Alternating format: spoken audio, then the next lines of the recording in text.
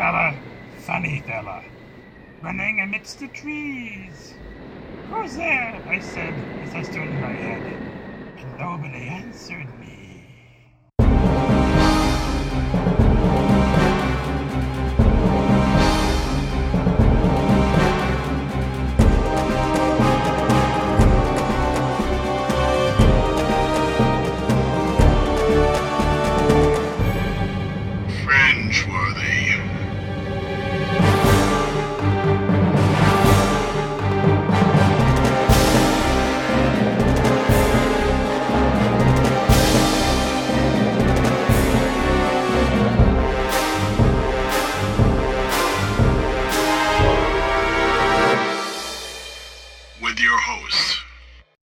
Welcome to episode 5. This is Bruce. This is John. And this is Blix. Tonight we're going to be discussing first some new news about Fringeworthy and some of the developments in it. And then we're going to be talking about some interesting things that happen behind the scenes. How help the GM a little bit here in running his campaign. First off, John, I've been seeing a lot of emails about Savage Fringeworthy. And even Richard has been getting involved in this. So why don't you bring up to speed about what's going on with Savage Worlds and not only Fringeworthy, but also all the other games produced by Tritech. We're producing 3 Savage Worlds versions of Tritech games. Bureau 13, Stalking the Night Fantastic, Fringeworthy, and Incursion. Right now we've got a lot of work done in creating a necessary background and necessary Savage World edges and hindrances and so forth that will be appropriate to the games. Or we're going to do a little play testing and some new concepts for Savage Worlds. The goal is to get these 3 games out by Gen Con next year. Whether or not we actually get them there, we're going to do our dangest to get them done, or at least get at least 1 or 2 of them ready for Gen Con. Okay, according to the emails, you've been using this term plot point. This is a specialized book that's released for Savage Worlds that isn't like a full game, right? The plot point books are sort of like campaign books, but they're different. They also provide an initial set of adventures where the GM can run his players through so they get an initial feel and vibe for that world. A good example is Slipstream, which is a sort of a rocket punk Flash Gordon type world. You're in this strange different universe and spaceships that fly through space, and there's air in space, and it's just really weird, but it's also has several adventures you can go on and learn how the world works. So from my understanding, from what I've read, is that the Savage Worlds Fringeworthy will give you everything you need in order to play Fringeworthy in the Savage Worlds system. But what they'll really do is instead of giving you an entire year-long campaign, it'll be a sense of story arc for them to start off and complete perhaps a number of them so that they can get the sense that they're moving along through the Fringeworthy timeline and then be able to come to some kind of resolution. That's correct. We can leave it open-ended. Slipstream is open-ended in that the players will never actually confront one of the major baddies in the game unless the GM decides to do so, and we can do the same thing with Fringeworthy. One thought we were working on is that we would actually do a series of first-year adventures, basically year 1, year 2, year 3 type adventures. Year 1, we do a scenario where we meet the Victorians. Year 2, we do a scenario where we meet someone else. Maybe another year 1 encounter on one of the alternates. Also, we include encounters with the Fringe Pirates. Now, this may take 10 years down the road, or for 5 years, depending when we decide when the Fringe Pirates are starting to show up. We would like to do a Meller scenario, but as we said, introducing Mellers into your game is always dangerous because if the players don't do it right, you just screwed over Earth Prime. Assuming Earth Prime isn't already screwed over and we just don't know it yet. Yeah, that's true. Okay, so what we have here is really fairly rudimentary right now. You guys really don't know what you want to do yet, and I can see that, and that's fine. We're going to be looking forward as it coalesces into something that I'm sure will be very exciting for all those Savage World players out there. Oh yeah. Actually, one of the things I'm planning to do with Incursion, there's actually is a plot point in the original Incursion book. We just need to take it and flesh it out. Other games like Bureau 13, we may actually not do a series of adventures, other than maybe a couple small adventures. We are going to probably do a Savage, like the Roach Motel adventure from the D20 book, maybe some other adventures. But there are going to be all different levels and for different levels of characters, like from seasoned to novice to veteran characters. Okay, so Blix, maybe you can tell us about the Fringeworthy novel that I just heard about. I'm sorry, the what? The Fringeworthy novel. You don't know about this? No, I don't. Oh, okay, then I'll do it. Okay. All right, there's also a Fringeworthy novel. Apparently, there is a writer who lives literally out in the wilderness, and he has written some great Fringeworthy opus that he is now going to be releasing through Tritech Systems. And I haven't seen it, but Richard Tucholka says it's just the greatest thing since sliced bread, and I believe him when he says things like that. So I'm really excited about it. He says there's going to be an initial print-on-demand run of 50 books, so you want to get your orders in to tritechgames.com as soon as you can if you want to get those numbered copies, I suspect. Yeah. So I actually have read the prologue, mainly because we were talking about this plot point thing for Fringeworthy. Rest assured that the novel is going to be the novel and the game is going to be game, and ne'er between the two with a mix. Basically, the novel is written based on the original game. We're talking the 1980s version of the game.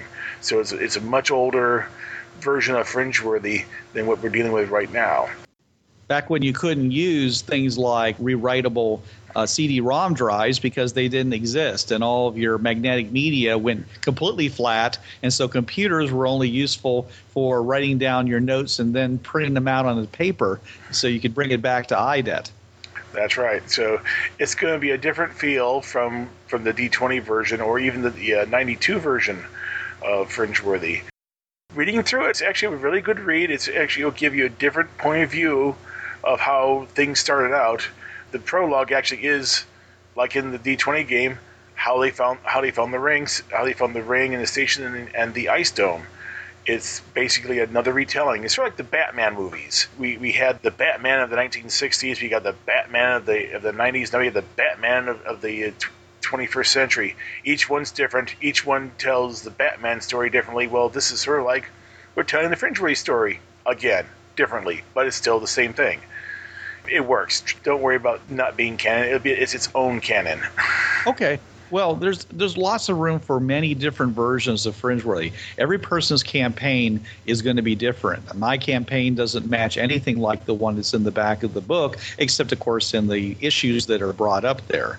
There is one Fringeworthy campaign that's not been done yet, as far as I know, and that's the original Fringeworthy campaign, as in Captain Oates, going through and having his adventures with Schmert back when he was the only person who knew about the portal. Yeah. But that's a story that's for someone else to write, because that, as I said, that adventure and that campaign's never been done. But Blix, you had some more to say about Savage Worlds? Yeah. I wanted to ask, does anybody know anything about, or has there been any talk about whether that's going to be print or print on demand, or is there any knowledge on that as of yet? I suspect that depends an awful lot on the people who really want it. The main reason that our current book isn't being printed out is because it's all in color, and so that makes it much more expensive to print. So if the Savage Worlds is either small enough because it's a plot point book, then it might be more economical to print in color. And because I still don't think there's going to be a huge number of people that are going to be buying it. But again, if we get enough pre-orders, it might validate the reason to do that. But the Fringeworthy book and the plot point books, they're all available on print on demand. It just depends on how much you're willing to pay to get it. Yeah. Okay. I didn't know if anybody had been in talks with the company that makes Savage Worlds, if there was, maybe they had a deal, maybe a deal was struck with them, or maybe we were, maybe somebody was in talks with having those, produced through them or not. No, it's actually, we're a licensee of Pinnacle Games and Savage Worlds, and we get to make our own, print out our own stuff and produce our own stuff. They will help give us some advertising space on their own pages, but basically we do it ourselves.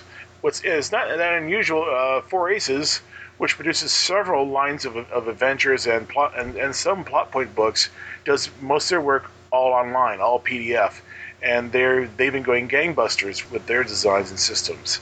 So it is possible we can do mostly PDF, but I do agree that we need to do at least some print-on-demand hard copies for folks who actually like hanging it in their hands and feeling the paper and smelling the ink and all that good stuff about having a printed book.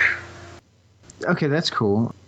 So Richard is going to be using he's going to be recycling a lot of the same art, but is he going to want some new stuff, or is he going to be, what's the art going to be like? Be honest, we're a small game company. Doing all brand new art is expensive because we're one of the few game companies out there that actually will pay off the artist first before we pay anyone else off. So artists get paid through our companies. A lot of companies, you get the fame and fortune contract. You're famous if you're fortunate enough if your art gets in the book. But we do pay our artists, therefore we try to reuse as much of our art as we can. Some of that art in the book was in the original book. You can probably spot it if you look hard. You'll probably spot the original art. It was in the first book. They got recycled. Oh, I recognize it. Yeah, and there's nothing wrong with that. I mean, being an independent, like a true indie game company, it's very difficult. It's like some of the stuff that I've developed, some of the game stuff that I've developed, I actually became the artist so that I would have art because I couldn't afford to pay anybody. So that's how I wound up getting into the whole art thing and doing the art, was because I'd like to say, as I like to put it, I'm too cheap to pay an artist, so I had to do it myself. Yeah, you can't get more indie than TriTac Games. We're the indies indie. Okay, so thank you for that information. World building. What we're going to talk about is you're playing your campaign and you're having your adventures, and your players come up to you and they say, we're out here for like 3 or 4 months on this adventure. What's happened since we've been gone? And the GM has to decide then whether he wants to keep it kind of amorphous or he really wants to provide a living backdrop to his campaign. Because there's lots of things going on. There's politics back on Earth. There's other teams that are being trained and sent out. And, of course, there's politics amongst the various fringe worlds. So that's a lot of work for a GM to do. So the first thing you have to decide is just looking at your players themselves. They go out, they go on missions, but then there's downtime. There's time between the missions, and that all adds into the overall storyline, all the overall timetable of events moving through. So the first question you have to ask yourself is, what sort of things would adventurers be doing between missions that would take up time and add interest to their characters and to the storyline? What ideas do you have, John? Well, in the early years, the first set of missions are going to be more or less like a shuttle mission. They're going to be spending a couple of months actually training and working up the mission itself, the mission profile, and what the goals are, and going through training. So the early years is to be a lot of training, a lot of preparation for each mission. The mission, you may only get like 1 mission a year out of a team because there's so much planning and work going involved and making sure everything's taken care of. As more fringe-worthy are found, though, there's going to be a lot of little missions, little things that need to be done that won't need as much training, so you'll have more off time. John, could you go back and explain more why there would only be 1 mission a year? Why would it take so long to set up a mission? I'm looking at contemporary missions, people who go to the Antarctic on a mission. They just somebody say one day, well, I'm just going to go to the Antarctic and dig some ice cores and do this. They need to work out timetables. They need to work out what everyone's going to do. They need to work out who's going to take them down there. Basically, there's a lot of pre-planning work that needs to be done before you go off and go someplace like the Antarctic or the Amazon. It can literally take months of planning to prepare for a mission, especially if you're going someplace you've never seen before, like an alternate. You have to work out all sort of contingencies. So if all you have is a few grainy pictures from a little wind-up that went through the portal and back, that's not a whole lot to go on, but you still need to work out and plan what you're going to do when you go through there and who you're going to contact, what you're going to contact, if you've got any information beyond the initial survey. So it's going to take time and training. And if you have some hint of what's on your site, like say you see a bunch of Sumerian-style buildings, well, now the team's going to go through is going to get a class on Sumerian history. And so they have a lot of some background information about Sumerians and what to expect. Or they see Chinese architecture. Well, the Chinese contingent of the Fringe Worthy, they're going to be teaching them all about Chinese customs, Chinese habits, and so forth, so they don't make a fool of themselves when they go through. So like what we talked about in the last episode, you're saying that knowing before you go into a world, you want to make sure that you're prepared to integrate well into the society. So you would spend an awful lot of time doing research and training and consulting with experts on the culture in which you think you're going to go in so that you could do that better. That's correct. But also, and this thing I was thinking about, we were working over this topic, and this is more realistic than you would see in most role-playing games. But say your previous mission, you lost a team member. He got killed. Well, that's going to emotionally affect people. And when they come back, they may actually just be put on leave for at least a month maybe, just so they can come to terms with the loss of a team member.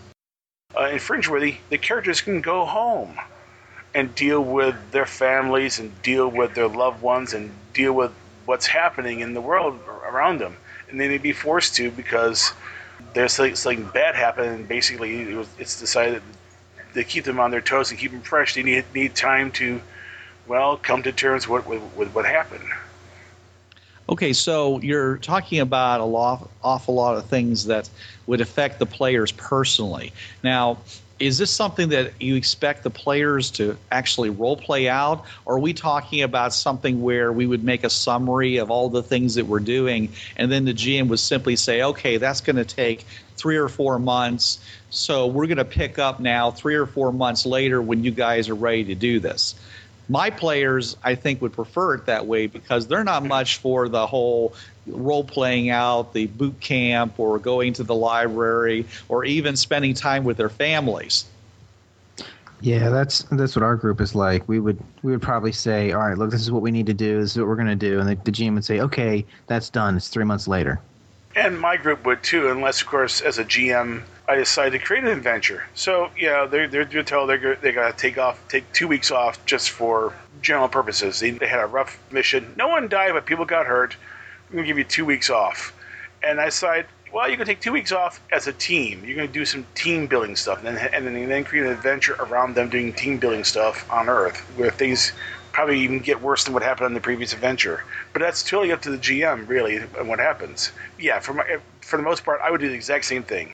So, John, it sounds like this is a sort of thing that you'd be doing more in the background. That you would say, we have to go visit the library, we have to get trained in Sumeria, we have to get clothes made that'll fit in, we have to perhaps learn how to ride a horse or a charioteer or something, and maybe learn a little knife fighting because it's the weapons that we're going to be carrying around are going to be more obviously Iron Age and things like that. So the GM might say, oh, this is going to take 3 months. And we just wave and says, okay, so 3 months have gone by and you've been doing all that sort of thing. Now you can continue on with the adventure. But you see opportunities to role play this, make this an exciting part of the adventure. And that's what we really want to do. That's what this podcast is about, is finding exciting ways of representing that time or giving them exciting things to do while they're not actually actively exploring. So what were your ideas on that? A training exercise to hone their abilities of mission to a society. But instead of doing it in an alternate world, they're dumped in, say, someplace in Africa or South America, and it's sort of like a survival situation, but their goal is to actually mesh in with the locals and not give away the fact that they are fringe-worthy or whatever. It's basically a team building experience where there could still be an adventure. I mean, if you dump some people in Somalia, well, first off, that's part of the ASA. That can get kind of dangerous. So let's say you dump them, say, in the Amazon or something like that. They can still run into problems with bandits and so forth and actually have an adventure at that point. Hey, drop them in the East End of London and you could have a serious issue there. Okay, remember that Fringeworthy, on the very basic level, are trained to become infiltrators. They're trained to learn how to infiltrate a society and not get caught doing it until they decide to reveal themselves. Learning how to do it on your home world is good training. So you don't think that Earth is going to be so desperate to get the Fringeworthy out there that they're just going to shove them out the door like mother hens pushing the chicks out and saying, okay, you guys go out there and find some good stuff and bring it back to Earth. They're actually going to let the Fringeworthy grow as explorers in the hopes that they will actually survive long enough to find something. The first 10 years, Fringeworthy are going to be rare as hen's teeth. Experienced Fringeworthy even rarer than that. I mean, after Team 1, I would figure that Team 1 will take about maybe 4 years before everyone decides that they're just too valuable as trainers and other uses to leave them out, go on the fringes for like diplomatic missions and so forth. So Team 1 will probably end up getting mothballed and turn into trainers and turn into ambassadors, taking off the exploration details because it is too valuable because of their knowledge. Then that means Team 2, Team 4, Team 3, whatever, are going to be picking up the slack, but you can't burn through them because you're one with 1 crystal and 3 known Fringeworthy and maybe a half dozen. I think there was someone over there from Sayuri when she took her multi-city trip to the UN. So you've got this problem of that there's not very many Fringeworthy to burn through. I would figure by year 4 you might have 20 or 40 Fringeworthy to work with, but still that's really a really small number, and there's a lot of worlds out there that can easily chew them up and spit them out. So you got to treat them as a rare resource. Well, I find that number way too low in my estimation. If you have developed the crystal skill, which is a developable skill in D20 Modern, we should be able to get somebody who's actually pretty good at finding Fringeworthy. Now, granted, there's still only 1 out of 100,000, which means that there aren't too many cities that are going to have, well, there are actually quite a few cities that have 100,000 people in them, but you still have to travel to them. The range is still only a few miles, and they have to move around. So I still think that we'd be finding more of them than just 20 in 4 years. Well, I'm thinking 20 that actually are willing to do it. No matter how much money you're willing to throw at them, some people are going to go, no. We had this discussion when we were designing D20 in that not everyone is going to want to become Fringeworthy. Firemen, cops, they may turn around and say, I have a dangerous enough job as it is right now. Or I'm too valuable to my city for me to leave my job. The armies of every UN country will be swept for Fringeworthy. So there will be a military component to the Fringeworthy, but not a very large military component. Just because they're soldiers, they get ordered, you're Fringeworthy, bam, and you're gone. With 1 out of 100,000 being Fringeworthy, there's very few countries that have a 1,000,000-man army, and if they do, we're talking 10. Only 10, which, if they found them initially, there'd be a lot of them. They would be more militaristic because of the composition of the teams. But over time, they would fill out with just regular people from all the different walks of life. According to your story, Wee Lai was looking for everybody in the military, and they were very disappointed when she couldn't find any. It was Sayuri who was doing the scanning, and then she went back to one of her hot potatoes and found Wei Lei. Oh, okay. It wasn't the complete Chinese military. It was the division or so that was stationed in Beijing, and she scanned it and didn't find a single one. And that really had ticked off the Chinese. But Beijing has a population of 1 million or so, and she only found Wei Lei. That source says she followed some hot potato leads but couldn't find them. There's a time limit on how long this thing works. So you activate it, and you go around, and then you run out of juice, and you lose the track, and whoever it was may have moved to a different location by that time, and you've lost them. There's a search component to this as well. It isn't like, bam, you get a radar map, there they are, baby. No, you basically get hot potato, cold potato, and you got to pick which hot potato you're going to go after. If you run out of juice while you're using it, you run out of juice and you didn't find them. If you are Fringeworthy, in between going on actual missions, I'm sure that IDET would want you to trade off with Sayuri and whoever else is in the hot seat and go around and try to find some more Fringeworthy. There would be a certain amount of time where you'd be revolved out of being an active explorer and being put to the job of finding more explorers. And that would certainly take up a certain amount of time. But we only have one crystal, though, at the start. And how many crystals do we have by year 10? Well, it depends on where you find them and how many you find. We may only have, like, say, 10 crystals by year 10, which can really limit how much searching you do, especially if they turn out to be useful on the fringe paths. What level does a crystal have to be to detect somebody? Can it be any level? Any level. You can use an orange crystal to find fringeworthy. Well, that was always our assumption, and that's how I remember it. Now, my thought is that, at least in our games, the crystals were a little more frequent than that, and I don't think that's unreasonable, but they were always very low-level crystals. We treated the black crystals. Those were fairly common. Now, when I say common, they're not everywhere you go, but they were quite common in the fact that IDET probably had 20 or 30 of them floating around by year 5 or 6. Just the number of explorers going out, they come back, they bring them, they hand them in. Orange crystals we treated them a little bit rare because we saw them as kind of unique in the fact, you can drive vehicles and operate machinery and stuff with them. So we saw them as sort of a maintenance thing. It wouldn't be something that you would find just anywhere.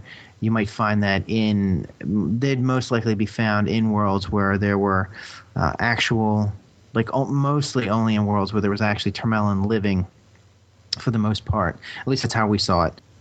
So I'm thinking that as time goes on, you'd have more of a logarithmic type effect. Like you might only have a few people at the end of year 1, maybe 10 at most, at best. And then by year 2, you might have 30. But then things start to ramp up because now you have 10 and 30, 10 the first year and 30 people the next year traveling around. So your chances of finding more crystals is increasing exponentially. And every time more people come on, that's more crystals that you can find, which is more people you can rotate back to the world. And you could even have bonuses for people. You're going to go home, here, take a crystal with you. Just keep it in your pocket, walk around, just walk around town. And every fringeworthy person that you bring in, you get a bonus. That would be my thought on that. So we would give a wealth bonus for finding fringeworthy, just because it's sort of taking time away from your vacation in order to go looking for them. Right. In the D20 system, the longer range searches have a higher DC to them. Sayuri had like a crystal use of like +4 to her initial crystal use number. If she was lucky, she could get a mile out. More often than not, we're talking like 1,000 yards with her crystal sense. So initially, as you get skill levels low, as you get better and better, the skill range will go up. But still, it's a high DC to get out to like 5 miles. A really high DC to get out there. But think about this. You tell IDET, you say, all right, well, look, I want to go home and I want to do a little vacation, but I'm going to do some scouting for you. How about you buy me a trip? You buy me a ticket to Tokyo and pay for my room there, and a ticket to Manhattan and pay for my room there, and a ticket to London and pay for my room there. And I'll spend the next 3 months looking for people in some of the highest volume places, maybe Beijing. So you're 5 miles, you go to the center of Manhattan, 5 miles out, you might have 1 million people in that search. So it's just, that's just it's a thought. Now, if you don't make that DC roll, you may actually be really unlucky and only get like a 100-yard search. Yeah, but imagine you're riding around on the subway, holding it in your hand, and you're doing your search. That's true. You're holding your hand, you're going through the subway, hot potato, and it's gone right past me. My next stop is Bronx. Drat! That's true, and it's not going to be easy. I'm not saying that you're going to go out and you're going to find people left and right, but the point of the matter is, if you go on this trip and you find, say, 3 people, that's a big win. That's true. I would agree with that. You have a city. A Termelin city, say, covers like 20 square miles. You guys search that 20 square miles to find maybe 3 or 4 crystals. That's going to take time and effort, and you may not even find them if you're unlucky with your rolls and so forth. Unless the GM decides you're going to find them, therefore he's just like jerking your chain. It really depends on how many crystals the GM wants you to find during the adventure. Where we found most of our crystals were on dead pirates. pirates we killed. Of course, we'd encounter a group of pirates, whatever. A firefight would initially break out. We'd kill them, search them, and they always seem to have at least one crystal on them, because they're pirates. They're going around raiding people. You're maximizing your search potential right there. And they're going to be using their crystal functions to do special things with the fringe paths and other things like that. So, yeah, it makes perfect sense that pirates would have a crystal. That is one of the places that in my campaign they found a crystal. The other place to find crystals occasionally is on Master Meller, or actually more correctly, inside Master Meller, but that's a different problem altogether to get that crystal. That's like saying, oh, hey, there's a crystal in the heart of a active volcano. Go get it. Yeah, go right there. But Bruce, didn't you actually have an adventure that took place in the crossroads that took place inside an active volcano, and there was a crystal in the middle of it? It looked like an active volcano, but it was actually the vent for a power source that was deep down inside this crater. And so it kept the place warm through the aftermath of a nuclear winter caused by an orbital bombardment, and it kept the natives thinking that they were there at this volcano, but in fact is the entire time there was a special installation down deep at the bottom of it. But you had to have a special crystal that provided protection against the heat in order to get down to the installation in order to activate the orbital defense grid. So, yeah, there was an active volcano, but it wasn't a real active volcano. But, talking about other things you can do when you're off, 6 months after the first mission to meet Schmert and finding out that Schmert wasn't there, but instead of Pocket Stop, we're going to encounter the Victorians. Therefore, one of the jobs you're going to have is to be a diplomat and go to Her Majesty's court on Victorian Earth as an ambassador. So that may be something you end up doing, is becoming a liaison on Victorian Earth. And hey, there's a whole bunch of adventures right there. You have a small team, You're the diplomat corps to Victorian Earth, and you get to have an adventure when something odd goes on or happens there. And as we discover more, as we contact more and more of the other races, you get more and more chances of doing the grand tour, of visiting all the various partner worlds and getting to know the locals. So let me ask you guys, in the adventures that you ran, because we used to allow this once in a while. How would you feel that IDET would feel about people wanting to take a vacation out on the fringe paths? In other words, our group is gonna go out. We're not going on a mission. We're not going to take any real equipment with us other than our own personal gear, and we'll be back in 2 months or 3 months. Initially, no. Initially, they would they would consider that you guys would never come back. Not because you get hurt, you just never come back. So I would hate, but then again, you can do that anyway on a regular mission. So it's just that with a mission, they figure that's enough there to bring you back. But when you're out there on your own, who knows what problems you can cause? It's I'm not sure. That would be that's a good question. I haven't actually thought of it. Considering that actually one of the alternate worlds is called the Hunting Lodge, therefore we know that at least one of the local alternate worlds on the Earth Prime node has been turned into a vacation place for big hunters. Well, we know there's a lodge there. We don't know, in fact, that it's there for people to go hunting. We just looked at it and said, hey, this reminds us of those old hunting lodges in the West and in America and places like that. Just saying that there's bison and mastodons and there are those kind of creatures out there. You may get one or two guys who decide, I'm going to be a big game hunter and bring back a mastodon head, or something like that. There is that temptation to go hunting in that world. Of course, the Tamerlan probably didn't hunt. They probably just went there to view. But humans, we go there to hunt. So there's good reason to go to fringe-worthy worlds just for the purposes of vacationing. Yep. And that also takes up time. If you only have 4 or 5 adventuring teams, they might very well be taking up a lot of time, not actually actively adventuring, but doing things like vacationing or visiting fringe-worthy partner worlds or going out and looking for other fringe-worthy, or even getting involved in their own personal financial endeavors, such as book tours, personal appearances. I guess it depends on how the GM wants to run his IDET. the players could be interested in promoting themselves, or IDEC could say, well, if you're willing to do a big tour around the country appearing at various universities and museums talking about the Fringe Path and encouraging people to support this exploration, since they're not going to be obviously paying back immediately, unless, of course, the very first world you go to is a huge treasure trove of technology, and I don't recommend that, then there's always going to be a problem with IDED as seeing the bottom line for all the people. Team One is going to be the rock stars. They're going to be the Beatles. I disagree. I think that's the worst thing that can happen. You don't ever want to be in a situation where you're the number 2 team. I mean, yeah, they were there first. Because they were there first, they're the ones that the great unwashed are going to say, hey, we want them to come and speak and stuff like that. And while they're doing that, you're out having the real adventure. You're the ones that are out there actually going and doing it. So, yeah, maybe you're right. Maybe they are the rock stars, but they're not the people who really are doing the job. Team 2 is actually going to be almost as important, but they're probably going to do a lot more of the grunt work than Team 1 will. The way I was looking at it was that Team 1 are the Beatles.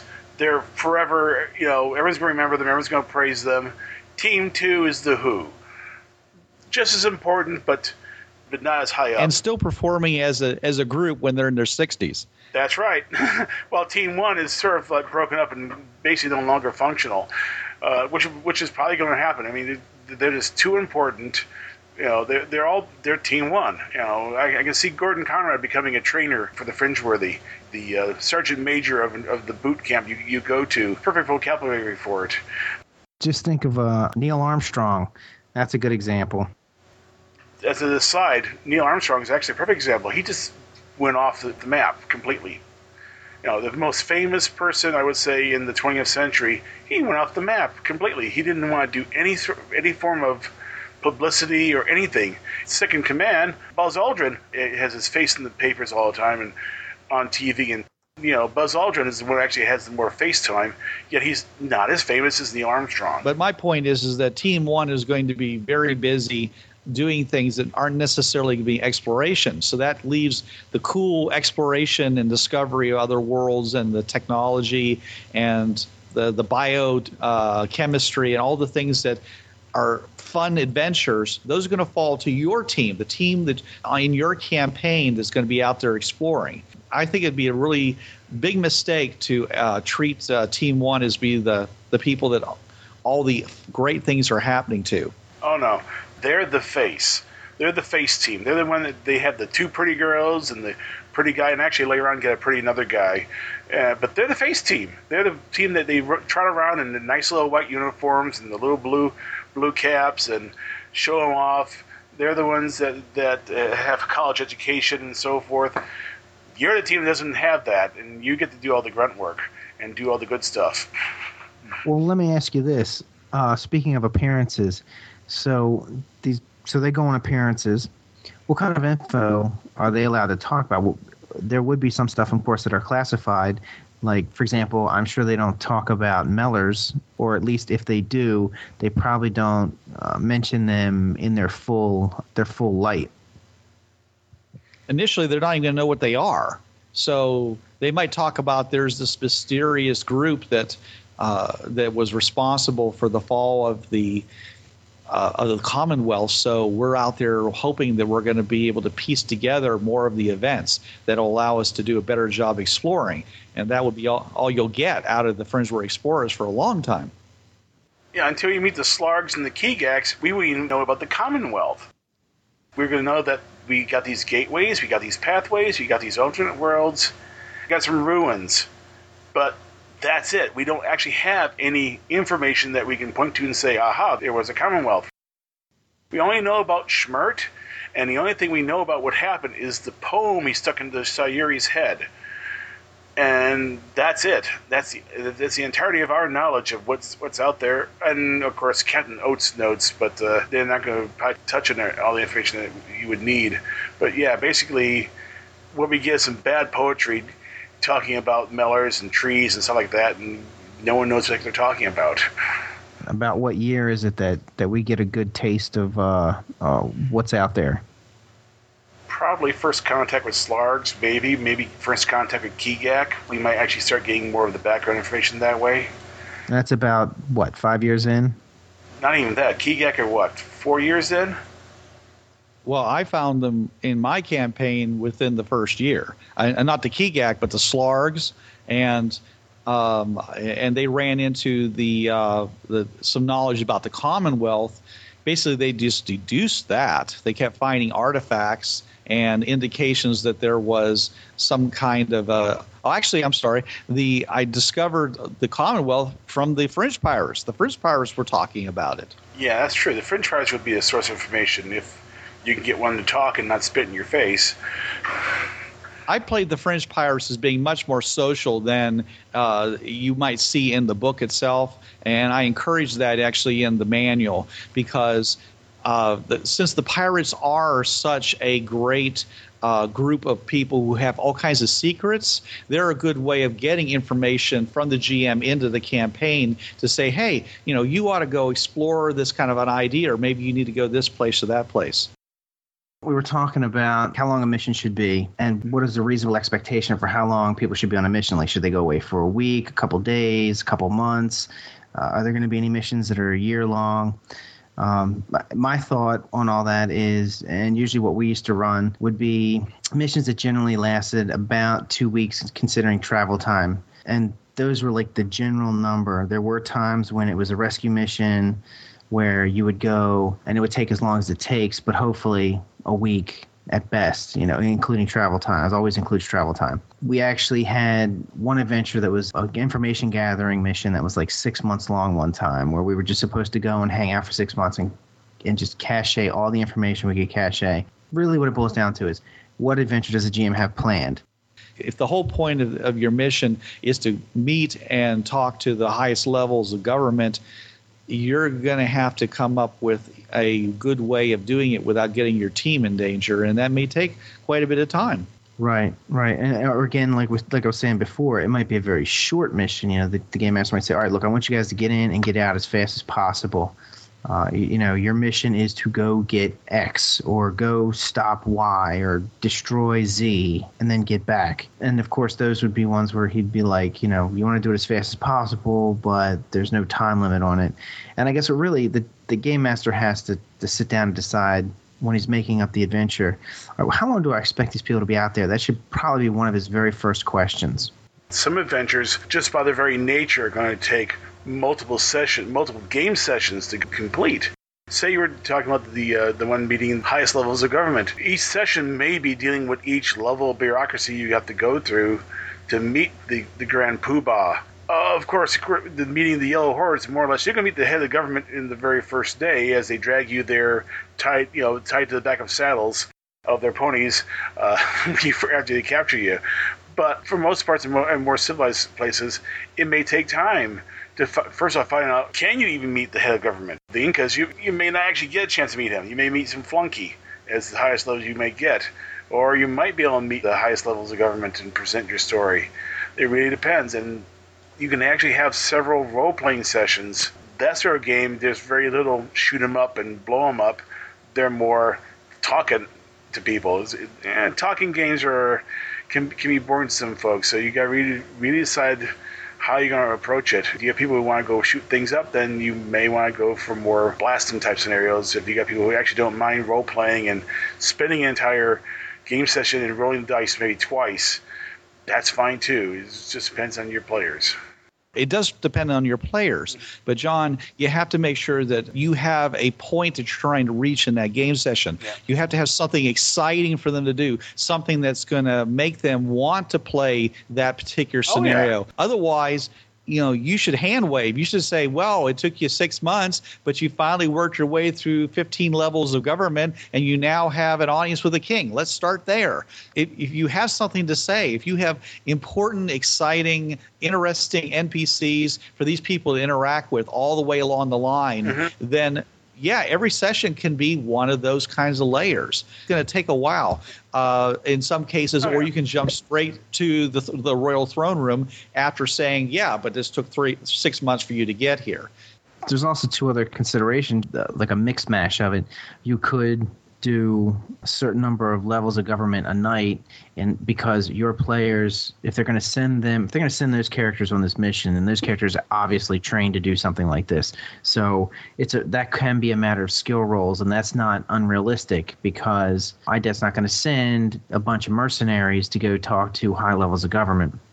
Unless, of course, they're talking to them with bullets, so it wouldn't be completely unrealistic to say, all right, look, tonight you guys want to make some rolls, see how far you get, and then you might want to role play. He might have some encounters. He might have set up like a party that you go to where you're at some high-level party that you got invited to, and he wants to see how the players interact just to see what direction he's going to go on from that point, which might develop some interesting plot between the game sessions. You can say, all right, well, this guy was kind of rude to this other guy, so now instead of him being friendly in this other encounter that I want him to be friendly in, he's going to be rude back to him, and it's going to change the encounter somewhat.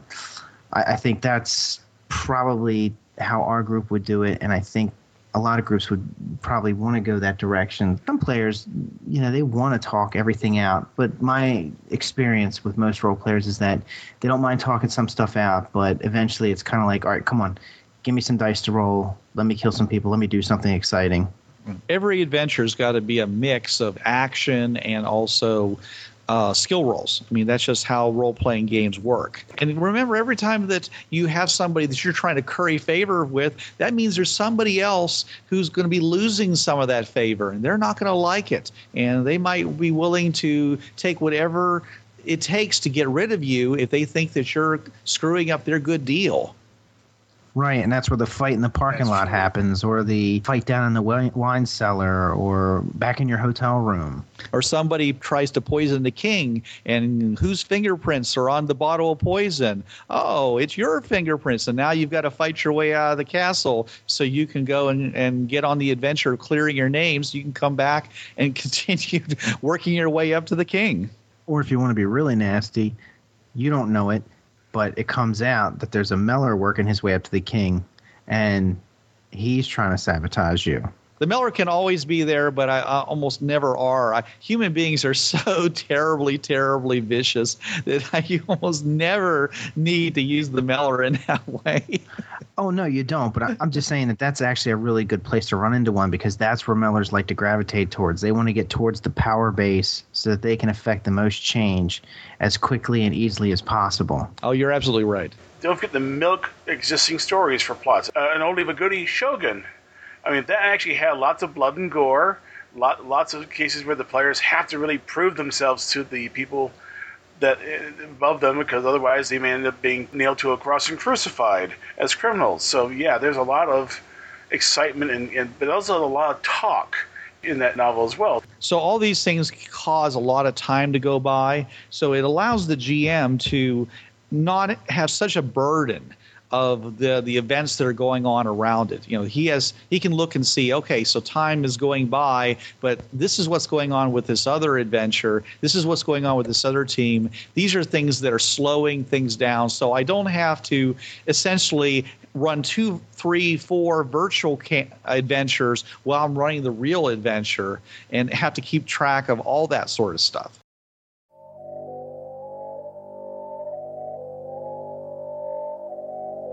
You're listening to the Fringeworthy Podcast.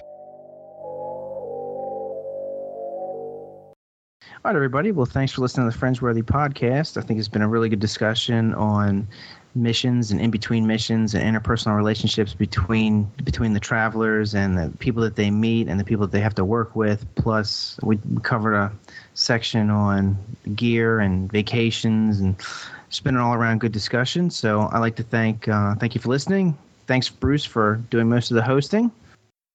You're quite welcome. Sorry. I couldn't do it without you guys. And thanks, John, for joining us.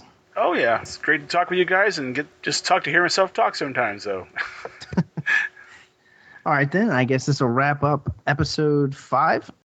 This is Bruce Shepard from Atlanta saying, remember, there are millions of worlds out there, so go explore them. This is John from Seattle, and remember, keep your powder dry and keep those cards and layers coming in. And this is Blix. Remember, don't shoot the portals. They shoot back.